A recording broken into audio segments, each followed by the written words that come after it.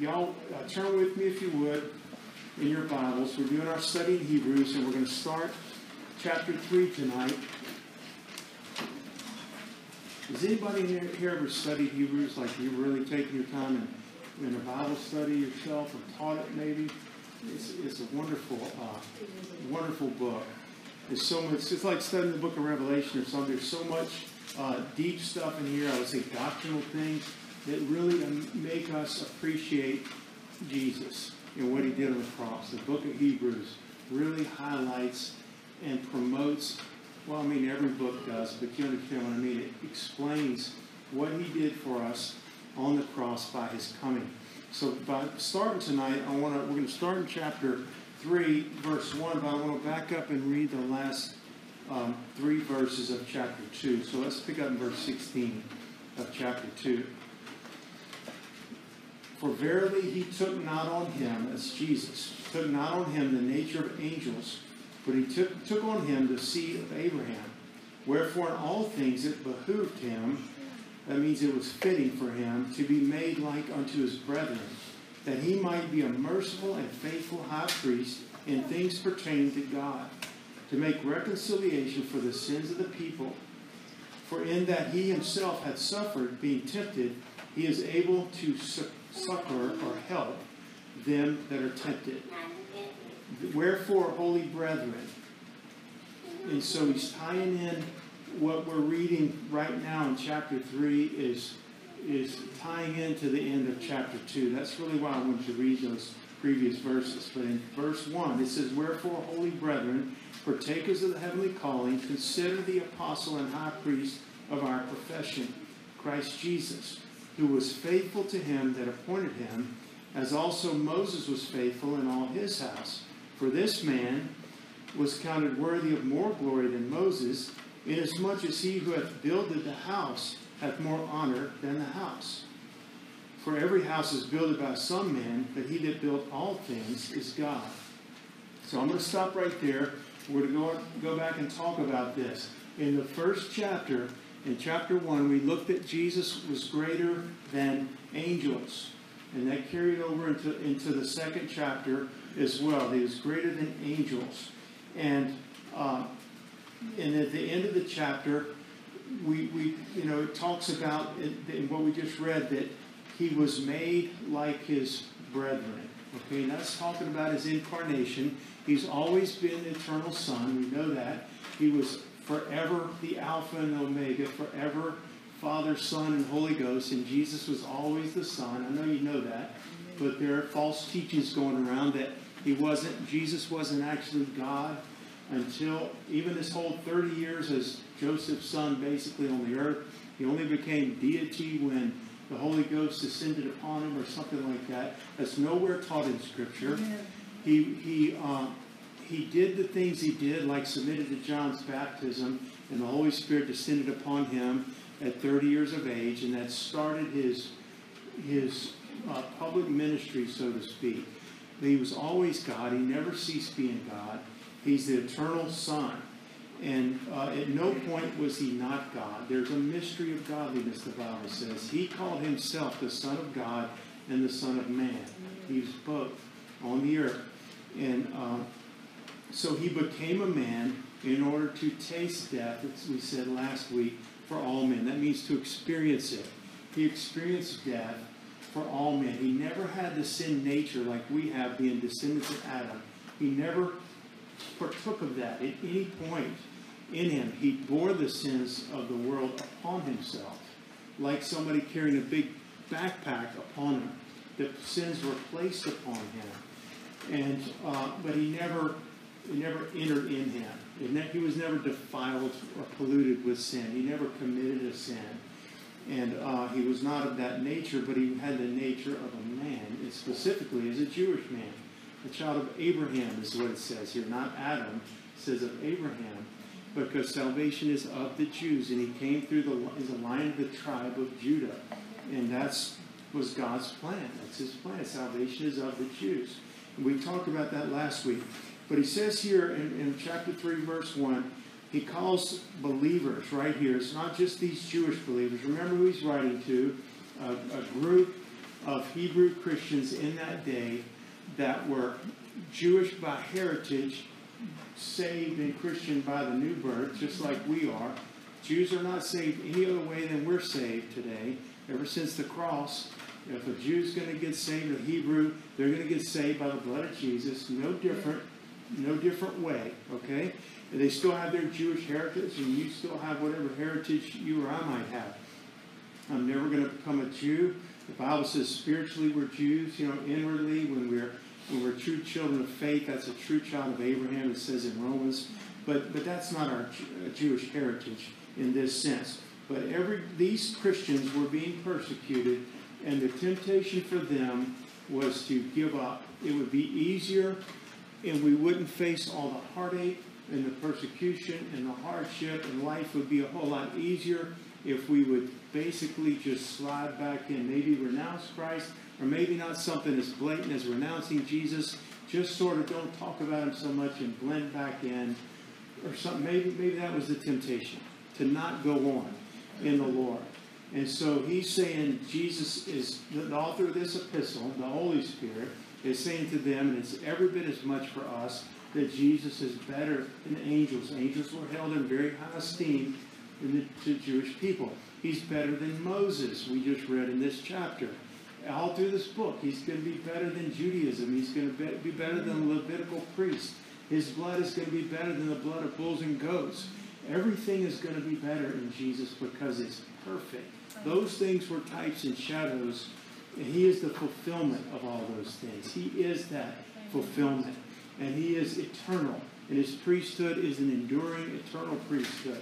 And we'll get into all that, but in this chapter, in the first half of this chapter anyway, he's better than Moses.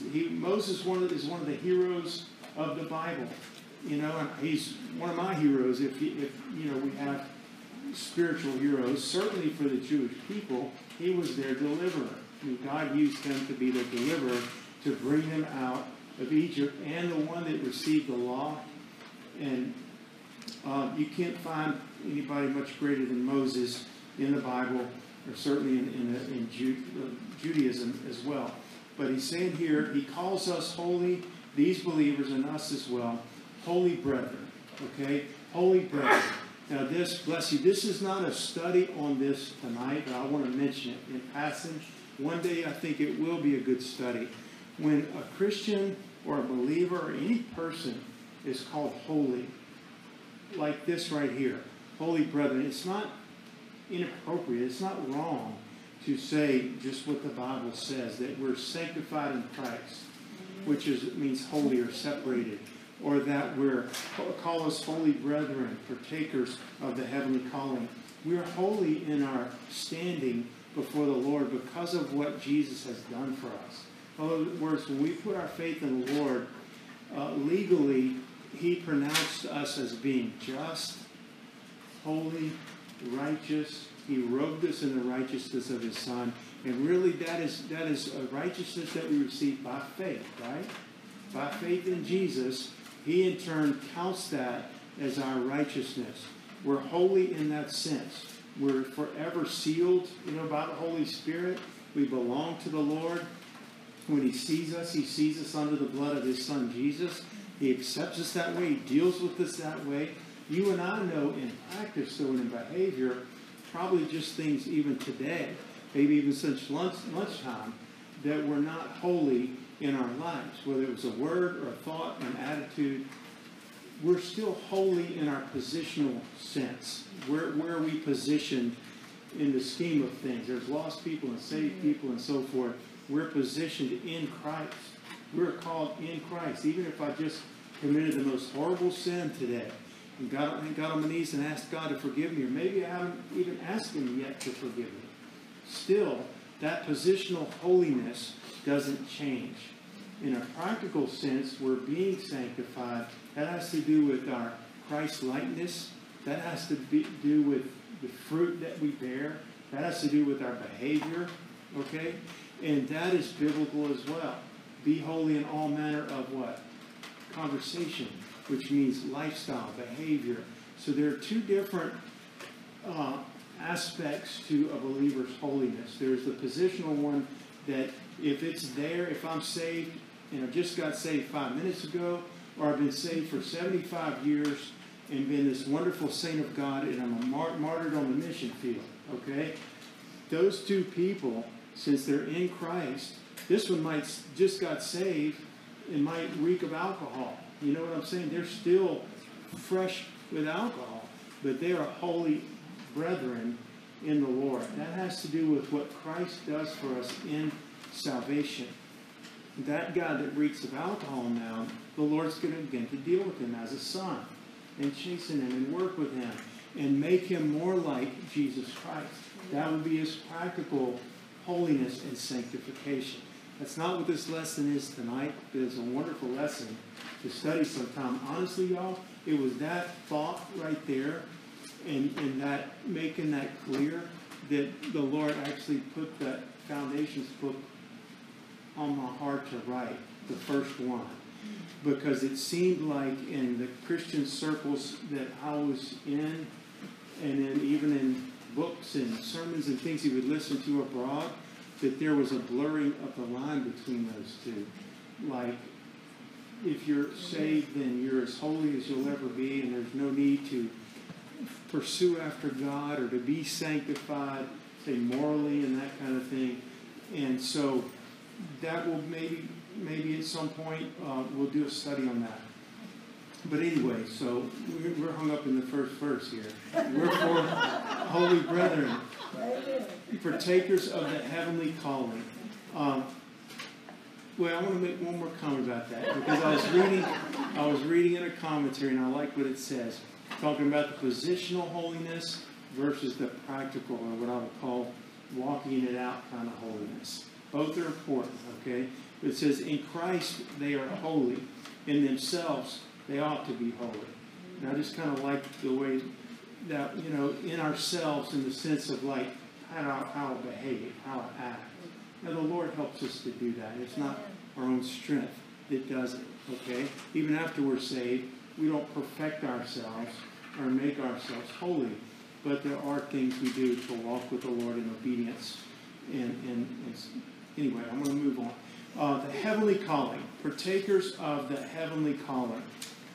And the calling that the Jewish people had, remember that's primarily the audience that he's writing to, theirs was more, not as believers, but as a nation, for example, Israel. We see in the Bible that as more of an earthly people. It doesn't mean individual Jewish people don't have the hope of heaven and getting saved. And I'm talking about God's dealings with Israel, okay? There was Abraham, then Isaac. There was a covenant made with Abraham that his seed would be like the stars in the heaven, and his seed would be like, multiply like the sand that's on the seashore. He made a covenant with the people, and that nations would come from him, and all the nations of the earth would be blessed by your seed. That was specifically speaking of Jesus. But they were to be a light to the Gentiles, the people, the Jewish people, the 12 patriarchs. You see, that was physical. They had a physical promised land that they went to.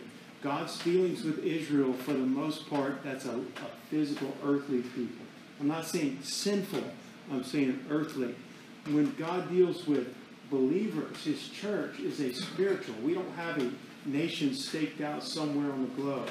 That's the Christian nation where we all congregate, where he sets up a temple and a flag and has an army or something like that. You'll understand that. It's a spiritual thing. And when a Jewish person is saved, they become part of that church, which is the habitation of God, which is a spiritual people. We have blessings in this life, but most of our hopes are future hopes, right? Most of our blessings are not going to be in this life. And so he says, partakers of the heavenly calling. And partakers is an important word. I'm going to get some of this stuff out of the way now because it's going to be repeated later in this chapter and later in the book of Hebrews. When the Bible talks about a partaker, it's not a casual acquaintance. In other words, D and I are not just casual acquaintances. Oh, I know D. It means an associate or a partner. Okay? And when we're partakers of the heavenly calling, partakers of the nature of Christ, right? You know what the Bible says, that we are been made partakers of his holiness, it says. And so this has to do with really, a real union, a partner, an associate, not just a casual acquaintance like we're in the same room together or something like that. We're a partaker of the Lord's goodness. We're a partaker of his heavenly calling. And so you'll see that word repeated. But these believers, because of what lies ahead, all right, the heavenly calling, which was future, it's always upward and onward. Because of that, he says, consider, in verse 1, the apostle and high priest of our profession, Christ Jesus. That's what we're doing. That's what we're doing tonight, y'all. We're considering the Lord. If Chris Hudson called me tomorrow and was concerned about something, say, hey, would you really pray about this? One of the kids is really sick or whatever, or whatever it may be, we would bring that immediately to the Lord. We're going to consider the Lord in everything, and the direction for this church in all that we do. And these people, hey, look, get your eyes off of the persecution and, oh, you're not part of the Jewish schools and they kicked you out of the synagogue and all that kind of stuff. Consider Jesus is what he's saying. And what the Lord is telling us, consider Christ Jesus. That means to observe fully, to perceive, to behold, like you're really fixing upon the Lord. We'll get to it later in Hebrews 12, but it says, consider him who endures such contradiction of sinners against himself, lest ye be wearied, and faint in your minds. Keep the Lord. If he's not the first thing, if he's not the ultimate focus, we're going to get out of whack really quick. Fear would come into our hearts. Anger, bitterness, pursuing after the things of the world. All kinds of things can come in. It just takes a little taking our gaze off of the Lord. It's to be fixed upon the Lord. Consider Jesus, but fully behold him and perceive him. Jesus is both. He's our apostle and high priest. We had, for example, in the New Testament, the book of Acts, there were apostles, right? The disciples, other than Judas, became apostles, and that basically means Jesus is both, and those men weren't both. Only the Lord is, apostle and high priest. As apostle, he represents God to us. In other words, he represents the Lord to us. He shows us what the Lord is like. That was in chapter 1, verse 1. He was the express image of the Lord. Okay? And he represents God to men. And as our high priest, he represents us before the Lord. Like our advocate, he's called. He's our high priest. Like the high priest in the temple would go in, and that would be that one man, the one high priest, once a year would go into that most holy place and have the blood and offer for the sins of the people. He had already offered for his own sins. And he was that one man represented that whole people that was out there, the nation of Israel. And that's what Jesus does, our apostle and high priest. Jesus and Moses, we'll go on to verse 2, speaking of the Lord, who was faithful to him that appointed him, as also Moses was faithful in all his house. It goes without saying the faithfulness of the Lord. Okay, but Moses was faithful in his house. In his house, Moses' house would have been the house of Israel. It would have been what God called him to do concerning the people of Israel, being their deliverer, bringing the law to them, being their shepherd out there in the wilderness, bringing them out of Egypt, representing them before Pharaoh, you know what I mean, in battles and so forth. He was faithful. Moses was very faithful. He wasn't perfect and sinless like Jesus was, but he was faithful in what God called him to do in all of his house, so to speak. And the Bible says as much about Moses, that he was faithful. I want to read verses 3 and 4. For this man was counted worthy, speaking of the Lord, more glory than Moses, insomuch as he who hath builded the house has more honor than the house. Every house is built by some man, but he that built all things is God. So, here again, Jesus compared to Moses, he's worthy of what? More glory. More glory. More glory than angels, more glory than Moses. Why? Because Moses was appointed to this house of Israel, basically, and that was his calling, and he was faithful to that. But the one who built the house is Jesus, the Lord. He's the creator of all things, all of creation, and also the creator of Israel, if you want to call him that, who birthed that nation into being.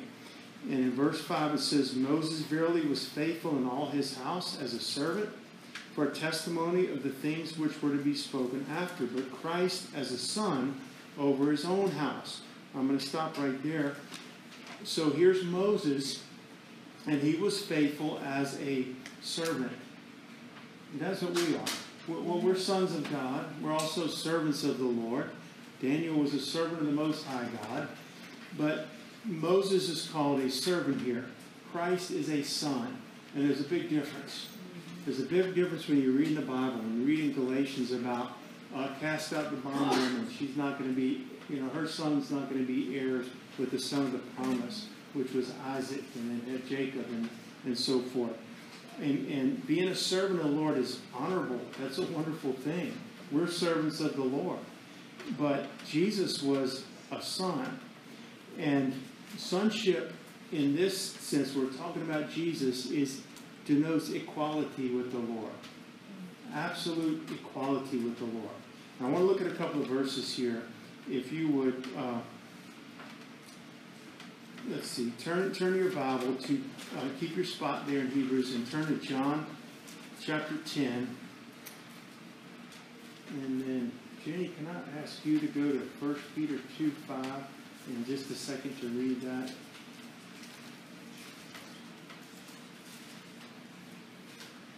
All right, John 10:33.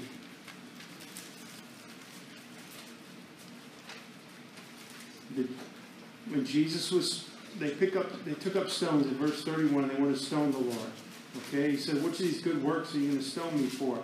The Jews answered, saying, "For a good work we stone thee not, but for blasphemy." What was this blasphemy? "And because thou, being a man, makest thyself God." Don't ever forget, they didn't stone Jesus for doing miracles. They stoned him because he equated himself with the Lord. When he said, "I'm the Son of God and God is my Father," they took up stones to kill him. They knew what that meant. That was serious. Before Abraham was I am, he used one of the names of God, that I am. And so he wasn't blaspheming. They thought he was. But if it's true, then he's not blaspheming. He was and is the Son of God. And so if you would read that one about the house of the Lord.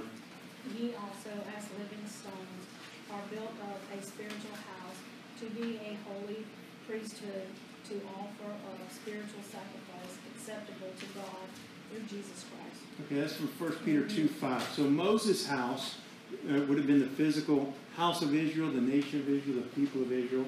And with that went the law and the prophets and the tabernacle and the priestly worship and everything that went with it. Armies, kings.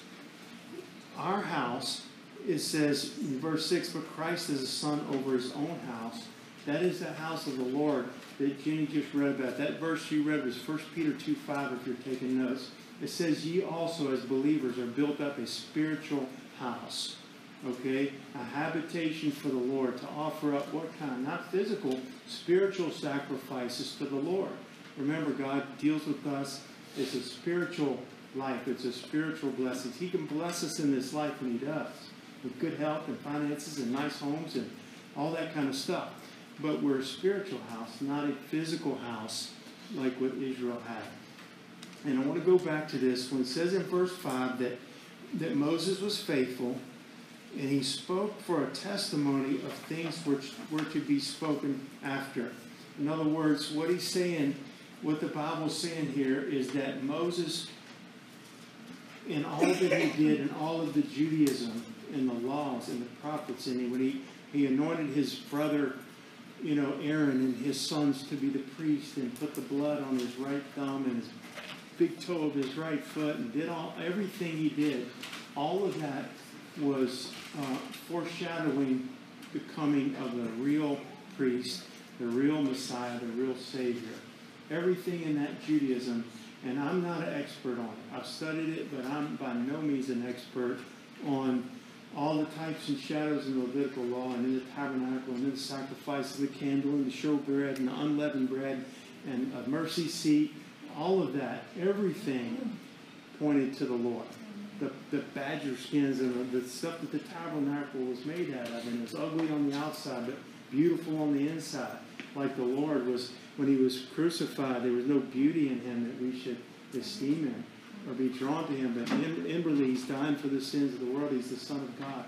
Everything. And Moses was faithful in everything, and all of those things were things that were to be spoken afterwards that were fulfilled in Jesus. I have two scriptures I want to read that go along with that. The first one is in Luke 24:27.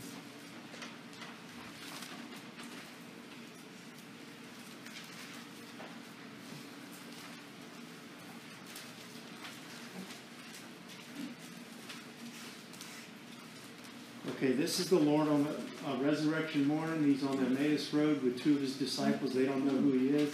Their eyes are withheld. Somehow they don't recognize him. And he's walking with them. And he rebukes them for not believing all the prophets said. And I just want to read this in our context of what we're talking about in Hebrews. Verse 27. And beginning at Moses and all the prophets, he expounded unto them in all the scriptures the things concerning himself. So Jesus started with Moses. When the Bible talks of Moses like that, it's speaking about the Pentateuch, the first 5 books of the Bible, which every Bible scholar believes he wrote. You know, Genesis, Exodus, Leviticus, Numbers, Deuteronomy. And so, beginning there, Jesus himself began to preach himself to 2 of his disciples on the resurrection morning, proving everything about him, and probably including his death, burial, and resurrection through the Old Testament, Levitical type scriptures. Moses is how that's.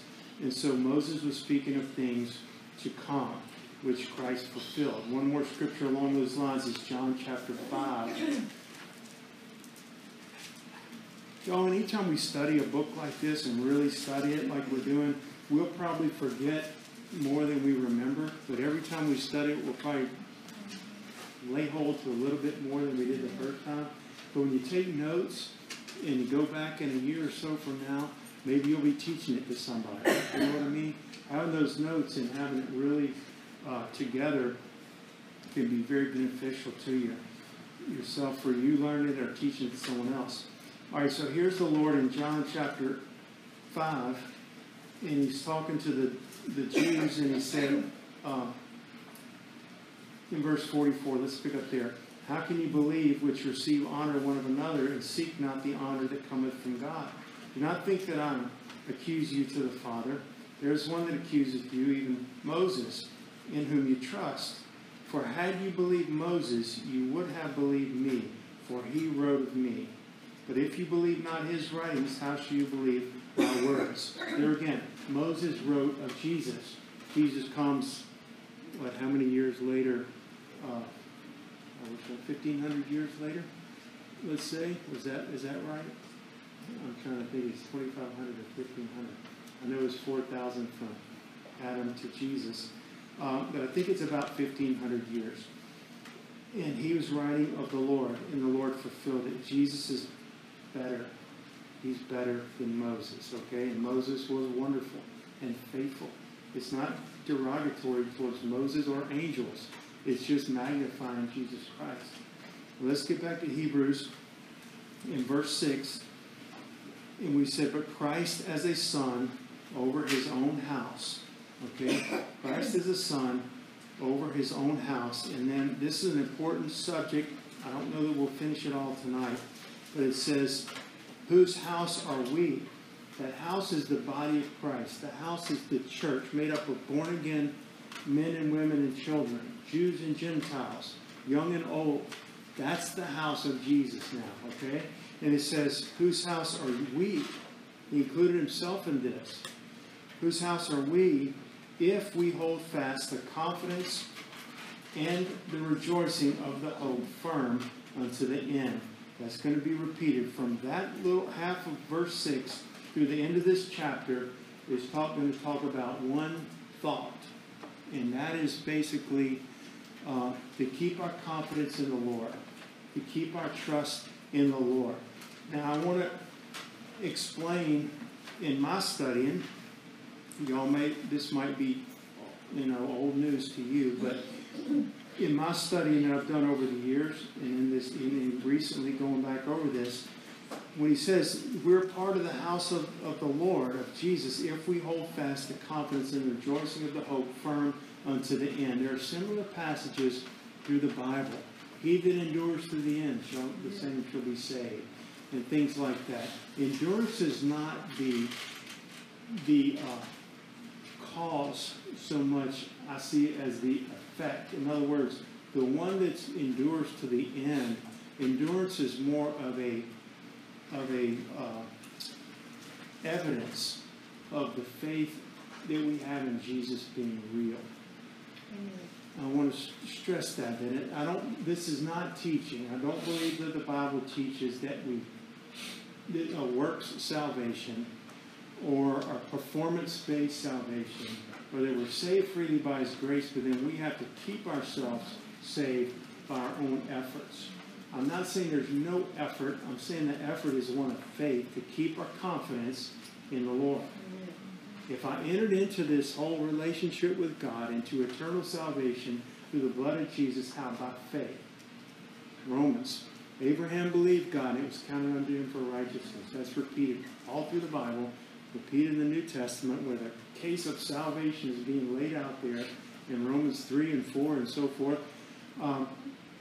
We are saved by grace through faith. God's part is the grace. Our part is to put our faith in Him, and He even enables us to do that. I won't get into argument about that. Now, once that I am saved, I'm saved, I'm sealed by the Holy Spirit, the Spirit of promise. The Holy Ghost in me is an earnest of that future hope. In other words, it's a guarantee or a down payment in the heart of the believer that the rest is real. Heaven is yours. It's coming. You not walk those streets of gold yet, but the Holy Ghost actually living in my heart is a down payment of that. Okay? I fully belong to Him. I don't live in fear that tomorrow I'm going to wake up and be lost, that next month I'm going to wake up and be lost, that because I had an argument with my wife, maybe it was a bad one. Maybe it lasted for weeks and we didn't get over it. Because of any of that I'm lost, we should never live in fear of that. What we have to do is be obedient to the Lord, walk in His ways, and the key is keeping that confidence in the Lord. I entered into this relationship by faith. And I want you to keep your spot there, but turn to 2 Peter chapter 1 Peter chapter 1, verse 3. 1 Peter 1, 3 through 5. And I want to read this because I think it goes right along with what we're saying. It's very important. Don't live in fear that you're going to, quote, lose your salvation. All right? Don't. It's not of the Lord. He wants us to have a confidence that we belong to Him. I know that I know that I know. I belong to Him. Well, I just lied all day long. I lied to my boss and I lied to my wife. But are you born again? Yes, then you're His. You need to repent of your lying and be forgiven and be cleansed. But don't question or doubt or fear that I'm now lost or going to lose my salvation. Salvation is of the Lord. He saved me by His grace. And I put my faith in Him. All right, 1 Peter 1, 3 through 5. And 5 to me is the key. Blessed be the God and Father of our Lord Jesus Christ, which according to His abundant mercy has begotten or birthed us unto a living hope by the resurrection of Jesus Christ from the dead. 2. All right, there's a future. This is for us. 2, an inheritance incorruptible, undefiled, and it fadeth not away, reserved in heaven for you. It's there, reserved for us, for every believer, not the ones that perform the best. Is it important to live godly and holy? Absolutely. Okay, if you love me, keep my commandments. He that has my commandments and keeps them, he is that loves me. That's another issue, but that's not a salvation issue. If we're born again, then we're born again. But Paul says the Lord knows them that are His. Okay? He knows. And we know. Let everyone who names the name of Christ depart from evil. Here's verse 5. This is how we as believers are kept. We're kept by the power of God through faith unto salvation, ready to be revealed in the last time. It is not based on the fact that I memorized the 66 books of the Bible or the 12 disciples or even, win a person for the Lord once a week. Those are wonderful things. It's based upon we're kept by the power of God. He has the power to keep me. I'm greater than my Father's greater than I, Jesus said, and nothing can pluck you from the Father's hands. Okay? But we're kept by the power of God through faith. In other words, if I quit believing in this Jesus that I once believed in, I don't believe the gospel anymore. I don't believe any of that. That's not a particular sin. Not even a horrible sin like murder or adultery. That is unbelief.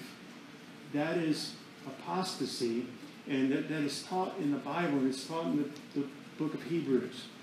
We're going to get into it in more detail in chapter 6, verses 4 through 6.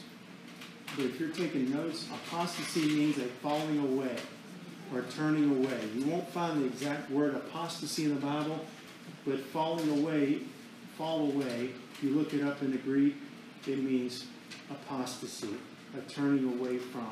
And it's turning away from the faith. It's not, okay, well, I went and I used to be an alcoholic, and I've been saved for 5 years and sober and walking with Jesus, and in a moment of weakness, I went back to drinking for the last 2 weeks.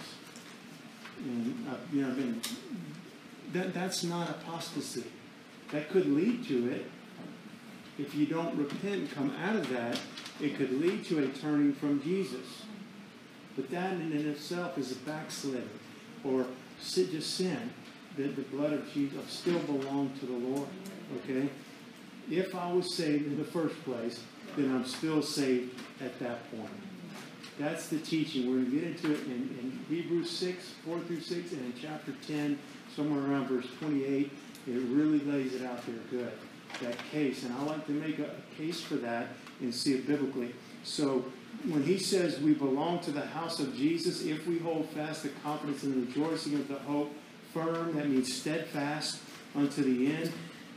It does not mean that we just got to pull ourselves up by the bootstraps and we got to keep ourselves saved. I have to keep my eyes on Jesus. That's what I have to do. And keep my faith in the Lord. What if all of a sudden some soldiers busted in the door and started rounding us up for having a church? That suddenly in this country became illegal. And the fear that would strike our hearts, and you're grabbing for your children, you know what I mean? Instantly, all that's going on. The key is to keep your faith in Jesus. You see what I'm saying? He's going to bring me all the way through. It's not to try to come up with some plan at that moment in my mind. Or if I'm get laid off my job and we need money, or I'm really sick, or I got a bad report from the doctor. The key is we keep our eyes on Jesus by faith. That's how we're saved. We're kept by the power of God through faith. All right? Through faith. Let's keep our eyes on the Lord. And y'all, I'm probably just going to cover a couple more verses and then we'll stop tonight. But he says, wherefore, as the Holy Ghost saith. Now he's quoting this from Psalm 95. It's a word-for-word quotation, Psalm 95, verses 8 through 10. Wherefore, as the Holy Ghost saith today, if you will hear his voice, harden not your hearts as in the provocation. In the day of temptation in the wilderness, when your fathers tempted me, proved me, and saw my works 40 years. It's a wonderful study. It's a wonderful thought. It's a wonderful comparison. What is he saying? Israel is put up there like a poster child for so many different things that we look at wonderful things, but also some negative things. And in this sense, it's their negative thing when the Lord graciously brought them out by his mighty right hand, the Bible says, by his outstretched arm. And he parted the Red Sea and brought them out with miracles and signs and wonders he did before Pharaoh. And they didn't have any weapons, and they were helpless little people, basically. They were slaves.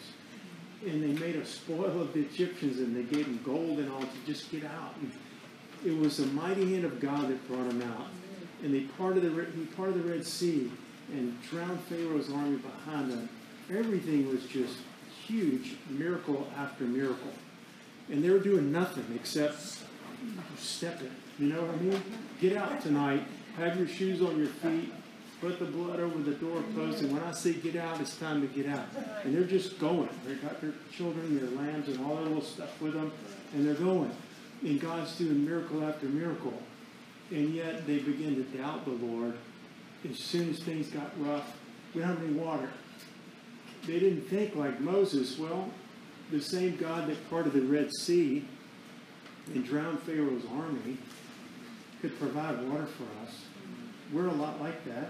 So it's a good comparison, okay, to the church or to Christians.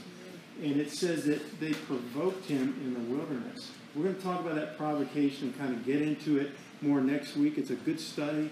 And we'll look at the scriptures in Numbers and Deuteronomy and Exodus. Numbers and Exodus that go along with that. But we need to be careful, y'all, that we don't provoke the Lord. That means to it means provoke to wrath, to bitterness. They provoked me in the wilderness, the provocation in the day of temptation. In other words, there can be a good provoking, where it says in Hebrews 10, provoke one another to love and good works. Like, Damien, keep on. Keep your eyes on Jesus. And don't, I know you had a rough week, a rough day. Keep your eyes on the Lord. Keep walking with Jesus. That's what we do every time we come together. That's in a good sense. But the provocation was a bad sense. They were testing the Lord's patience. They were doubting him. They were murmuring against him. They were accusing of things that weren't true about God. They blasted his nature, his character, his power, his goodness, everything. And Moses was just grieved with it as well. I don't want to rush through that. So we'll pick up in verse 7 through the end of the chapter. It's one thought. If you want to study it and look over it, it's just a few verses from 7 to 19. And we might finish that and move on into chapter 4 next week. But rather than trying to rush through that, I wanted to stop tonight, for our study tonight. But God is so good to us, y'all, and he gives us these things, these scriptures and these stories, not so we can ridicule Israel and say, how could they doubt the Lord after he just did that?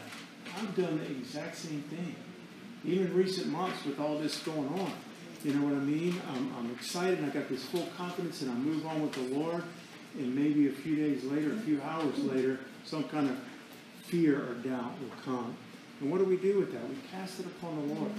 We say, God, forgive me. I know what you showed me. I know what you're doing. I'm trusting you.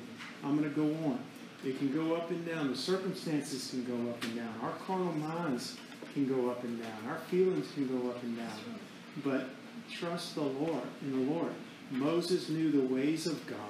Israel saw the miracles, but they didn't know God or his ways, that he had a way about him. He had goodness about him. He had a way he operated. And he was kind and good. And he didn't say something and then not perform it. They needed to know that, but they didn't know that. They should have known that. It was their fault. It wasn't God's fault that they didn't trust him. He had proved himself, and yet they didn't trust him. And we need to, there's some point where we become, like I say, increasingly more responsible for our faith in God. Jesus rebuked his disciples when they were crossing that sea at night on the little boat and the big waves were beating against it. And they said, wake up, Jesus, don't you care we're about to die? He took care of the storm in a hurry. He rebuked it and the waves laid down, the wind laid down, and they were safe down the other shore. The problem was over. Then he turned to them and said, oh, you of little faith, where did you doubt? He wasn't patting them on the back. He was rebuking them. But at the same time, he was teaching them.